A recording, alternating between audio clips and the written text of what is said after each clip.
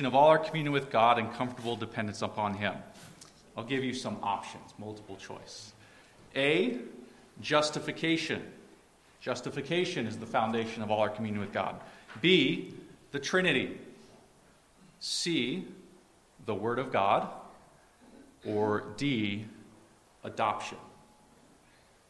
Okay, anybody want to try a guess? John. Okay, good guess. Any other guesses? The Trinity, since we said in the song about the Trinity. Yes, that was the hint. Yeah, so of course you could think of all of these, justification or the Word of God or adoption, as the foundation of all our communion with God. But in the Second London Confession, there is that line that says, the Trinity is the foundation of all our communion with God and all of our comfortable dependence upon Him. And so the fact that God is three in one God in three persons, is the foundation. Now, my guess is there's some disconnect for a lot of people with that statement. The Trinity seems like a very confusing idea to many people. And so the first thing you might think of with the Trinity is, well, yeah, I know I'm supposed to believe that, but I don't really understand it very well, and it's confusing. It's a brain buster. It's a mystery to us.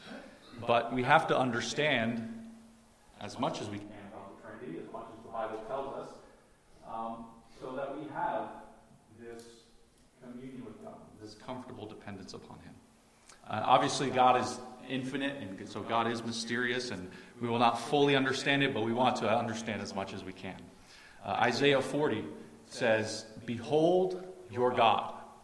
And so one of the main parts of being a Christian, one of the main aspects is beholding God and thinking about Him and looking at who He is.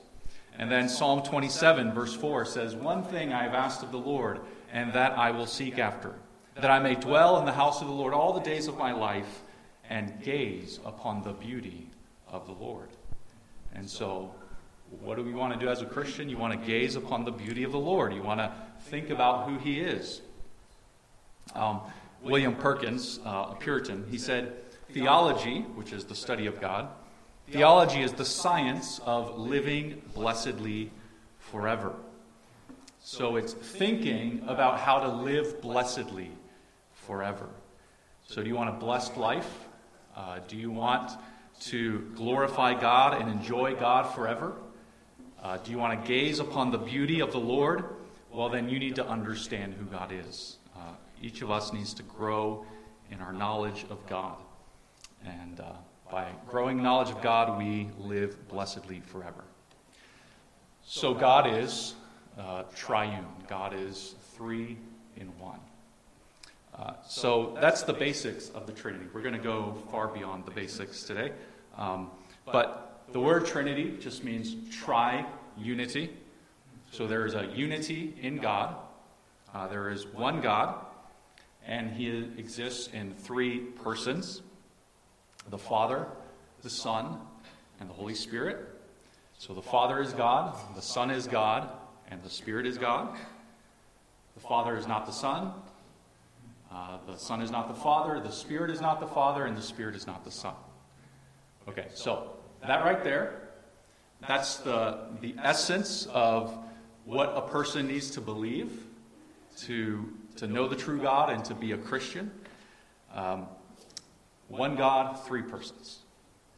But then there's much more of understanding what that means. So we'll start by talking about this. We're going to start today by talking about God's simplicity. Okay, so God is simple. Now, what does that word mean in our normal usage? What do we mean when we say the word simple? Yeah. I consider it not complex, not hard to understand, not very basic. Exactly, right. So basic, easy, and not complex. So would you say that God is not Is God easy to understand?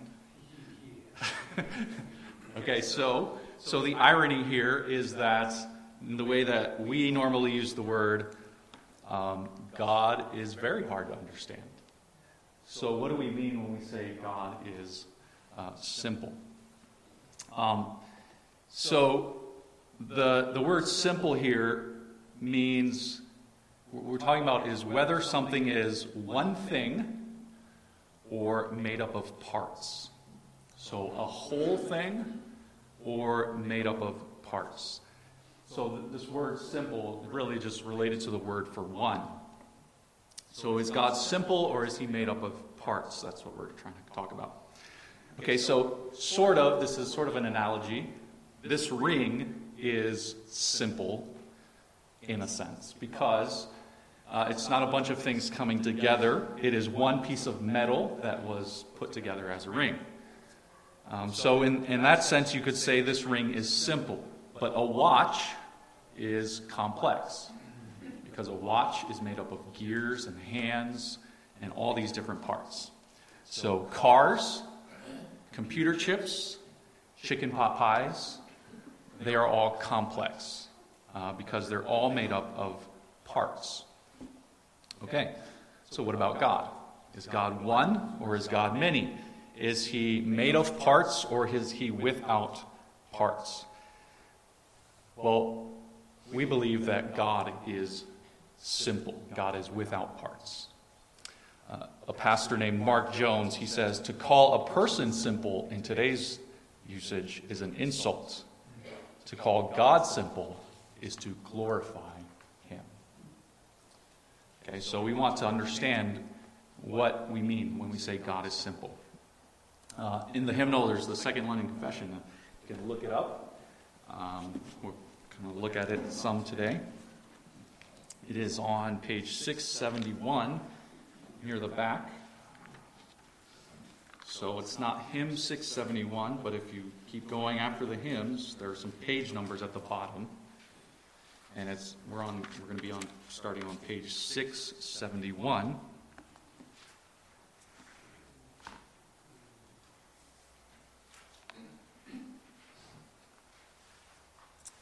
So you see paragraph 1, so chapter 2, where it says God in the Holy Trinity. And then it says the number 1, that's paragraph 1. So page 671, near the bottom, it says, the Lord our God is but one only living and true God, whose subsistence is in and of himself, infinite in being and perfection, whose essence cannot be comprehended by any but himself, a most pure spirit, invisible, without body, parts, or passions. And so notice it says there, he is without parts. But it also says some other things. So notice first it says that God's subsistence is in and of himself. That just means his existence. So God exists of himself. He depends on nothing and no one to exist. He is self-existent. So that's one of the reasons we believe he is simple. He's not made up of parts. Because if God was made up of parts, then someone had to make those parts. And then someone had to put them together, and then putting them together becomes God. But because God is not made up of parts, he's God. He is self-existent. No one put him together. Stephen Charnock, he says, we can conceive no other way of God unless he were a pure, whole, unmixed spirit. If he had distinct parts, he would depend on them. Those parts would exist before him. His essence would be the effect of those distinct parts, and so he would not be absolutely the first being. But God is the first being. Isaiah 41:4 says he is the first and the last. So that's one reason we think God is simple, or we believe God's simple. He's not made up of parts. Then second, notice it also says he is infinite in being. He's infinite in being. And so because God is infinite, he is without parts. You can only have one infinite thing.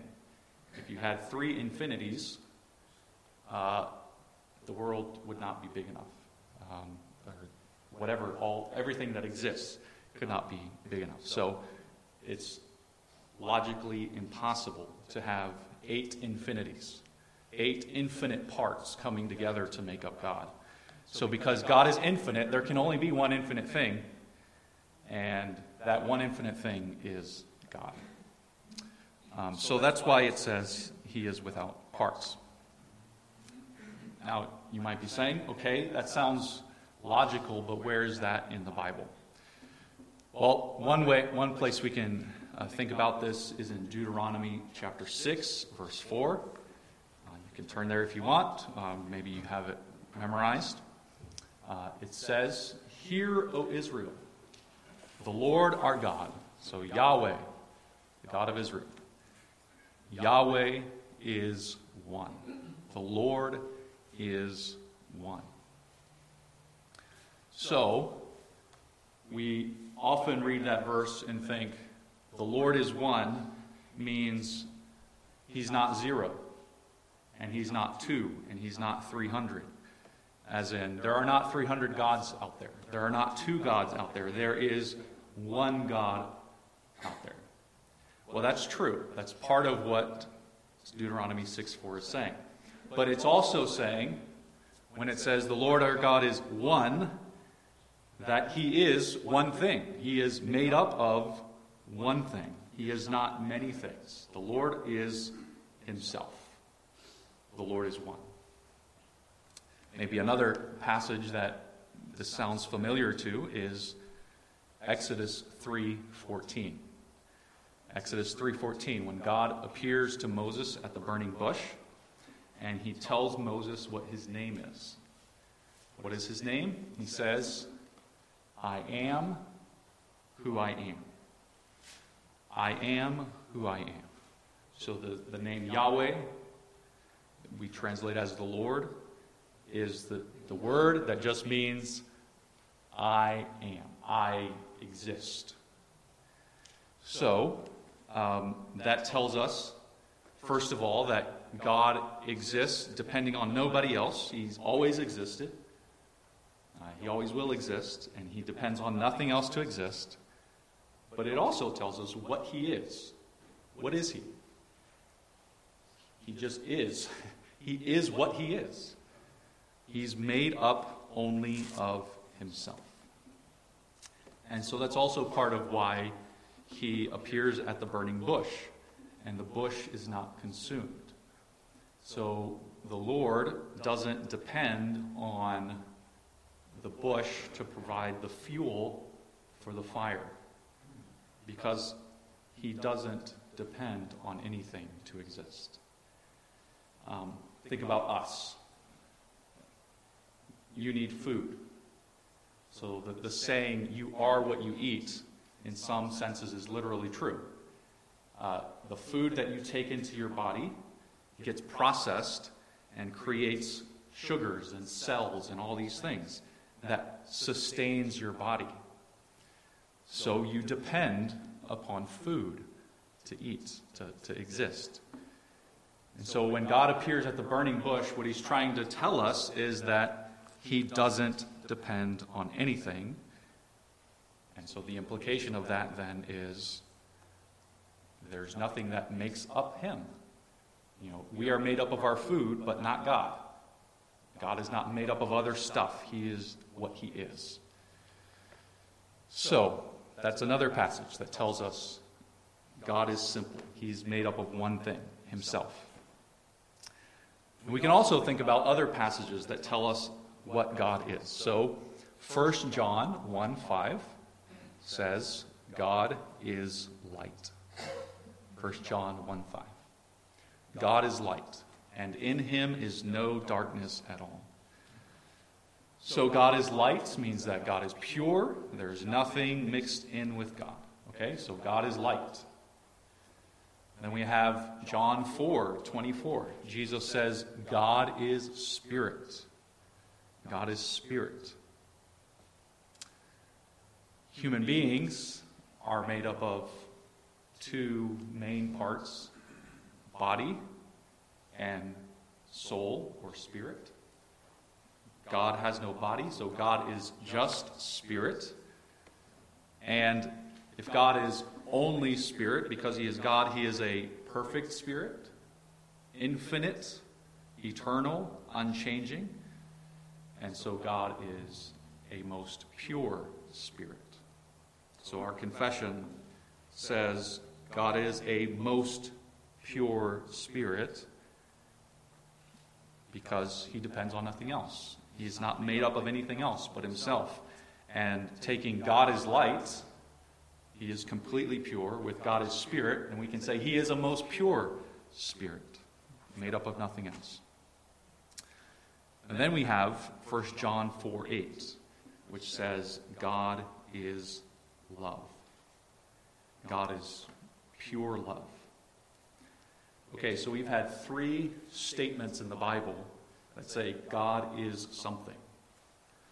God is light, God is spirit, God is love. So which is it? It's all of them. All of them at the same time. And so the fact that we have all of these descriptions of the being of God tells us God is not 1/8 love, 1/8 light, 1/8 spirit, 1/8 wisdom, 1/8 goodness, and you could go on and on, find eight things. So you see what I'm saying?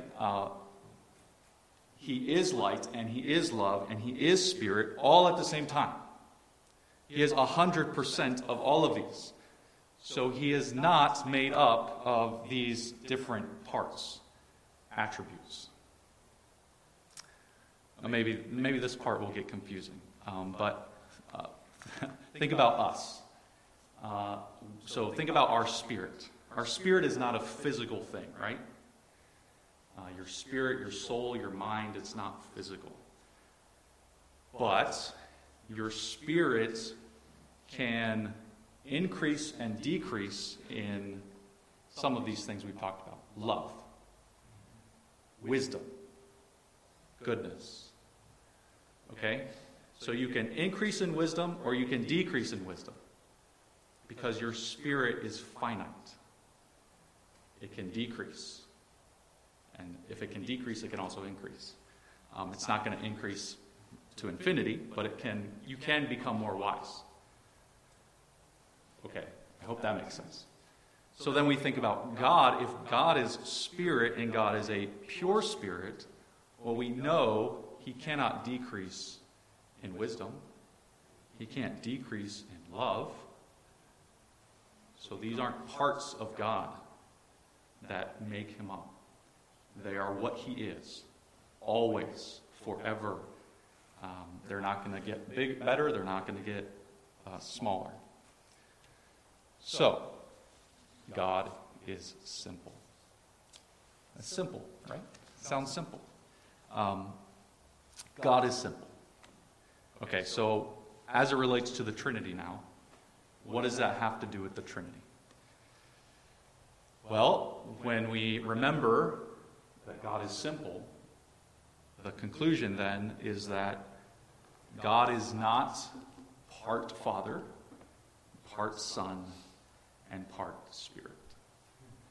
He is not one God divided into three persons, divided into Father, Son, and Spirit. He is one being, one essence, and that one essence, in the theology word, that one being of God is simple.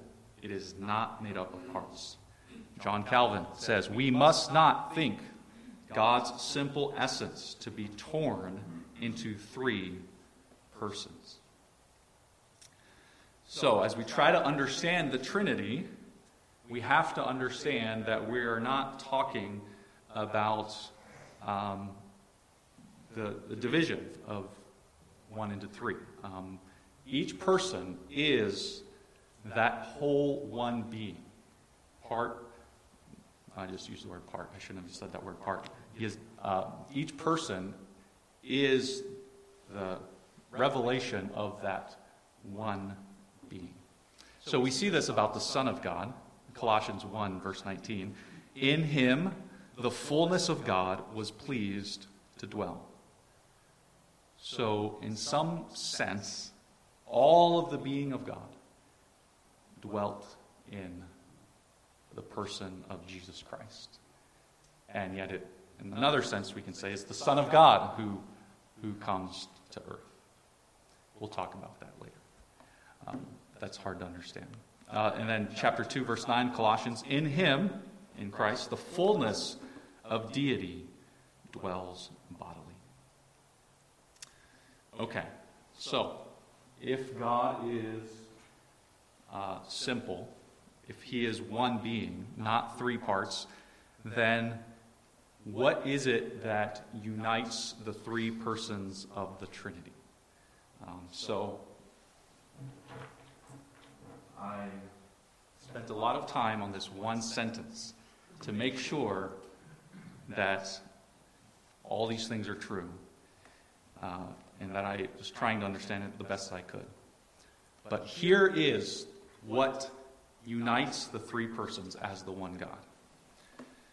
They are one in their divine activity, knowledge, power, life, and will. Activity, knowledge, power, life, and will. We don't have time, unfortunately, today at least, to go into every single one of those things and how they are all three united in that. But they're united in their activity, knowledge, power, life, and will. Okay, so what is it that distinguishes Father, Son, and Spirit? If they're united in all of these three things, activity, knowledge, power, life, and will. Okay, well, here's how one person puts it. Here's what distinguishes them. There's nothing that the Father is that the Son and Spirit are not, except for being the Father. There's nothing that the Son is that the Father and Spirit are not, except for being the Son. There is nothing that the Spirit is that the Father and Son are not, except for being the Spirit. Of course, then the question is, okay, well, what does that mean? What does it mean to be the Son? What does it mean to be the Spirit? But do you see the point? They are united in every aspect of the divine being, except in this relationship of Father, Son, and Spirit.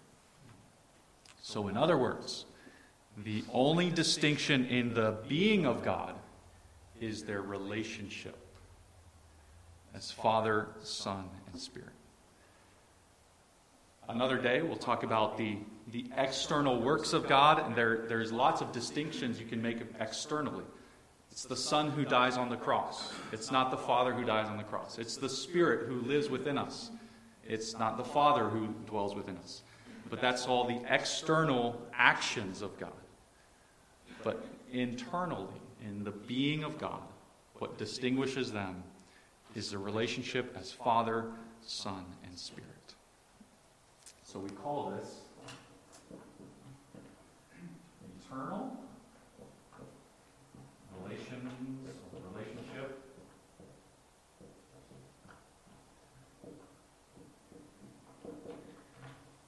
eternal relations of origin. And that already is confusing, because origin seems that something began at a point in time. And so as we're talking about this relationship, we have to remember this is a relationship in eternity.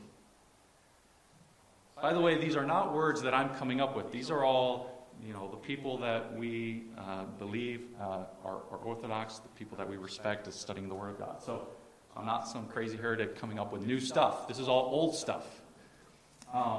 This is all people like John Calvin are teaching. So there's an eternal relationship of origin. We'll get to that. So look at the confession. paragraph 3. So we're now on page 672.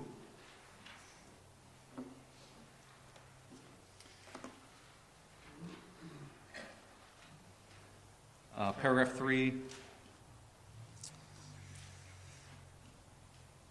going to come back to the first line later, but on the second line in the middle where it says each having. Okay?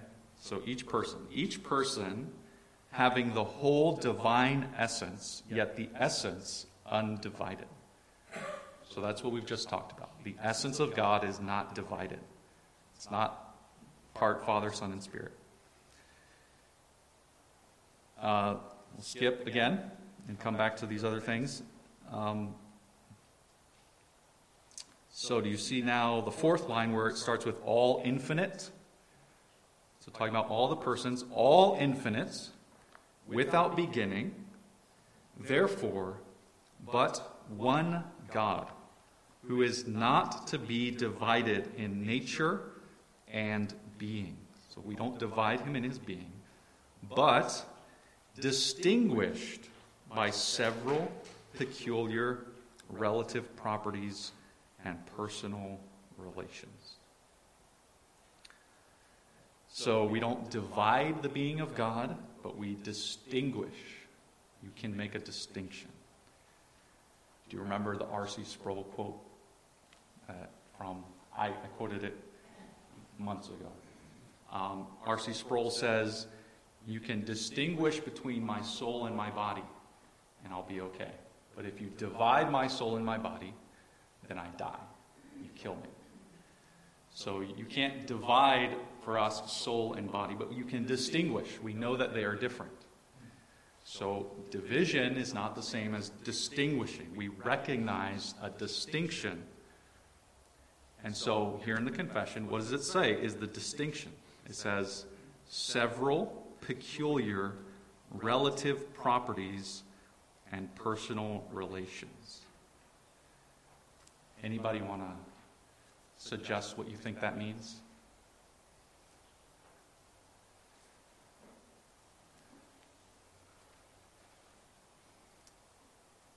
How are they distinguished by those several peculiar relative properties? Go ahead, Chris. The Son relates to the Father in a different way than the Son relates to the Spirit. Right. In a different way than the Father Good. relates to the Spirit. Right. All right. Yes, exactly.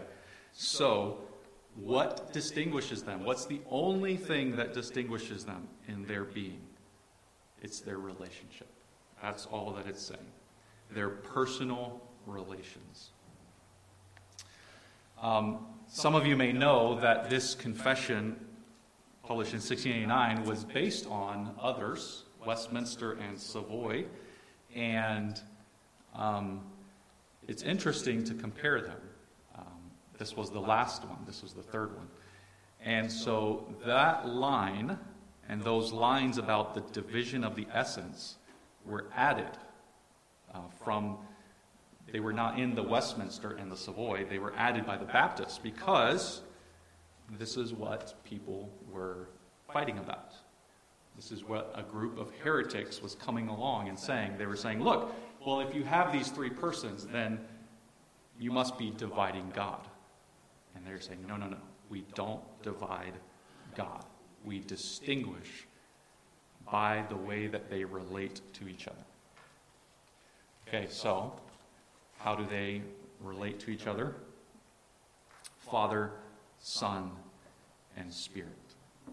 One person puts it this way: the distinction is not what each person has, but how they have what they have. So, how is Father? How does the Father have the being of God? How does the Son have it? And how does the Spirit have it? So the distinction is not what they have, but how they have what they have. Okay, back to the confession. Paragraph 3.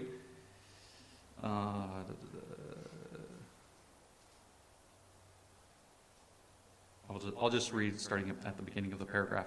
In this divine and infinite being, there are three subsistences: the Father, the Word or Son, and Holy Spirit, of one substance, power, and eternity, each having the whole divine essence, yet the essence undivided. So now here it is. The Father is of none, neither begotten nor proceeding. The Son is eternally begotten of the Father. The Holy Spirit proceeding from the Father and the Son. So how does the Godhead have the divine essence? The Father, in this eternal relationship, it says he is of none. Okay? But the Son is begotten. So, the Father eternally, not at any point in time, but forever and ever, begets the Son. The Father is always giving the divine being to the Son. So that's obviously very difficult to wrap our heads around, but the Son is not created at all. The Son is eternally sharing this divine being, this divine essence. But it's coming to him by the Father, eternally begetting him. I taught about that in December, so if you want to look that up, watch it. If you weren't here, you can do that. But John 5:26 is, I think, the one verse that really shows us this. John 5:26 says, "As the Father has life in himself, so he has given to the Son to have life in himself." So that right there will blow your brains, will blow your mind. How does the Son have life in himself? He depends upon no one. The Son is the self-existent God. He is, I am who I am. But he says it's given to him by the Father to have life in himself. So as God, he has life in himself, but this life in himself is given eternally by the Father. So that's how the Son has what he has as the one God. Well, then we have the Spirit. And here, what Christians we've always believed is that the Spirit proceeds from the Father and the Son. And that's what it says here in our confession. So the Spirit is not begotten by the Father in the way that the Son is. The Spirit is not begotten by the Son. So it's not like Father passes it on to the Son passes it on to the Spirit. That's not how it works. We say that the Spirit proceeds from the Father and the Son. So if we can try to use a visual image, it's from both that the divine being is given, passed on eternally to the Spirit. But he is not begotten. He proceeds. I haven't totally wrapped my head around what that means, to proceed from the Father and the Son, as opposed to being begotten. So that's your question. I can't answer it right now, but that is something to learn. You would think he says that he would be eternally proceeding. Mm-hmm. But they leave that out. They don't put eternally proceeding. That's a good point. I don't know why. John? What are the scriptures, the proof scriptures? Yeah. Proceeding. Proceeding. Yes. We'll go there now. So let's look at John 15. Gospel of John 15.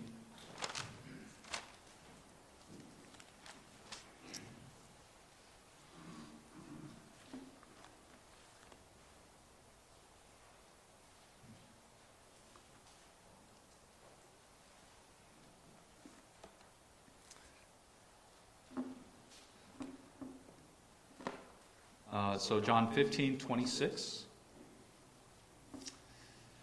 When the Helper comes, whom I will send to you, Jesus speaking, whom I will send to you from the Father, the Spirit of truth, who proceeds from the Father, he will bear witness about me. So you see that Jesus says he proceeds from the Father. So there's people debate, well, he only proceeds from the Father, not the Son. But I think if you notice, Jesus says, I will send him to you. So it's the same idea.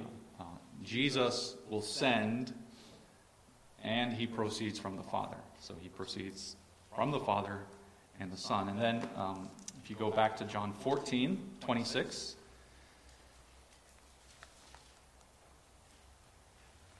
John 14:26. The Helper, the Holy Spirit, whom the Father will send in my name, he will teach you all things and bring to your remembrance all that I have said to you. So the Father sends in the name of the Son. That one is the, we would call it the external works, but it seems to be the pattern reflecting what is happening in eternity. As the Father and the Son the Spirit proceeds from them. And so on earth, when the Spirit is sent, he is sent by the Father in the name of the Son. Now that's the hard one to understand, is how the Spirit proceeds from the Father and the Son. So maybe next time, maybe another day. We're almost out of time, so let me finish by saying here's one reason it matters that the Father, Son, and Spirit have these eternal relationships.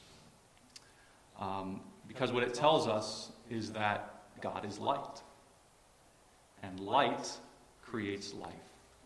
So God in his nature is a fruitful, life-giving God.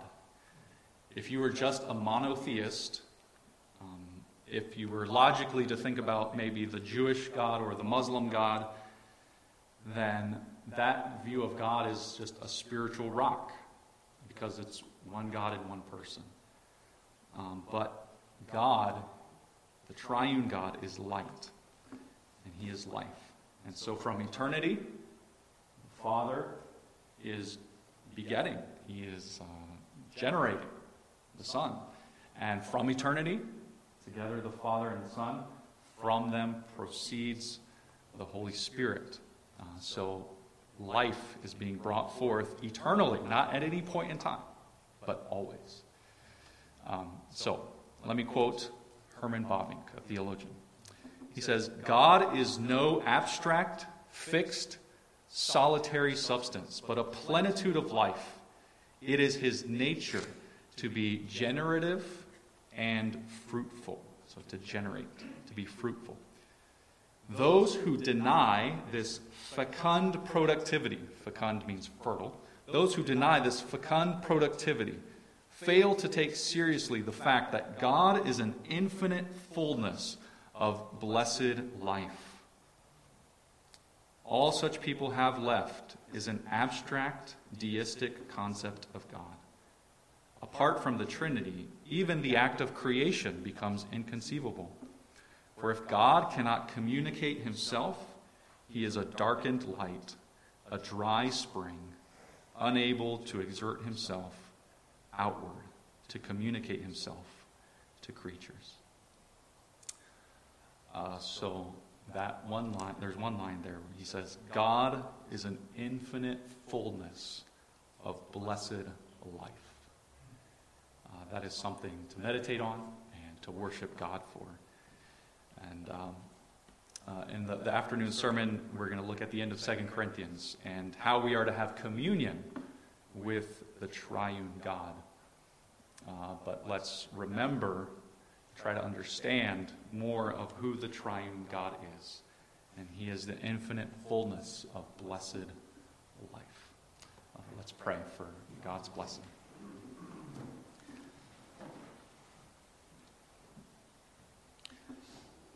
Lord, we thank you for your word and for guidance from the saints of the past to help us to understand your word better. And we pray, Lord, that you would help us to, as much as possible, wrap our minds around difficult concepts. Help us to gaze upon your beauty and to know you as the infinite God, full of blessed life. We praise you. We desire to worship you. We desire to have hearts and minds more full of thoughts of you.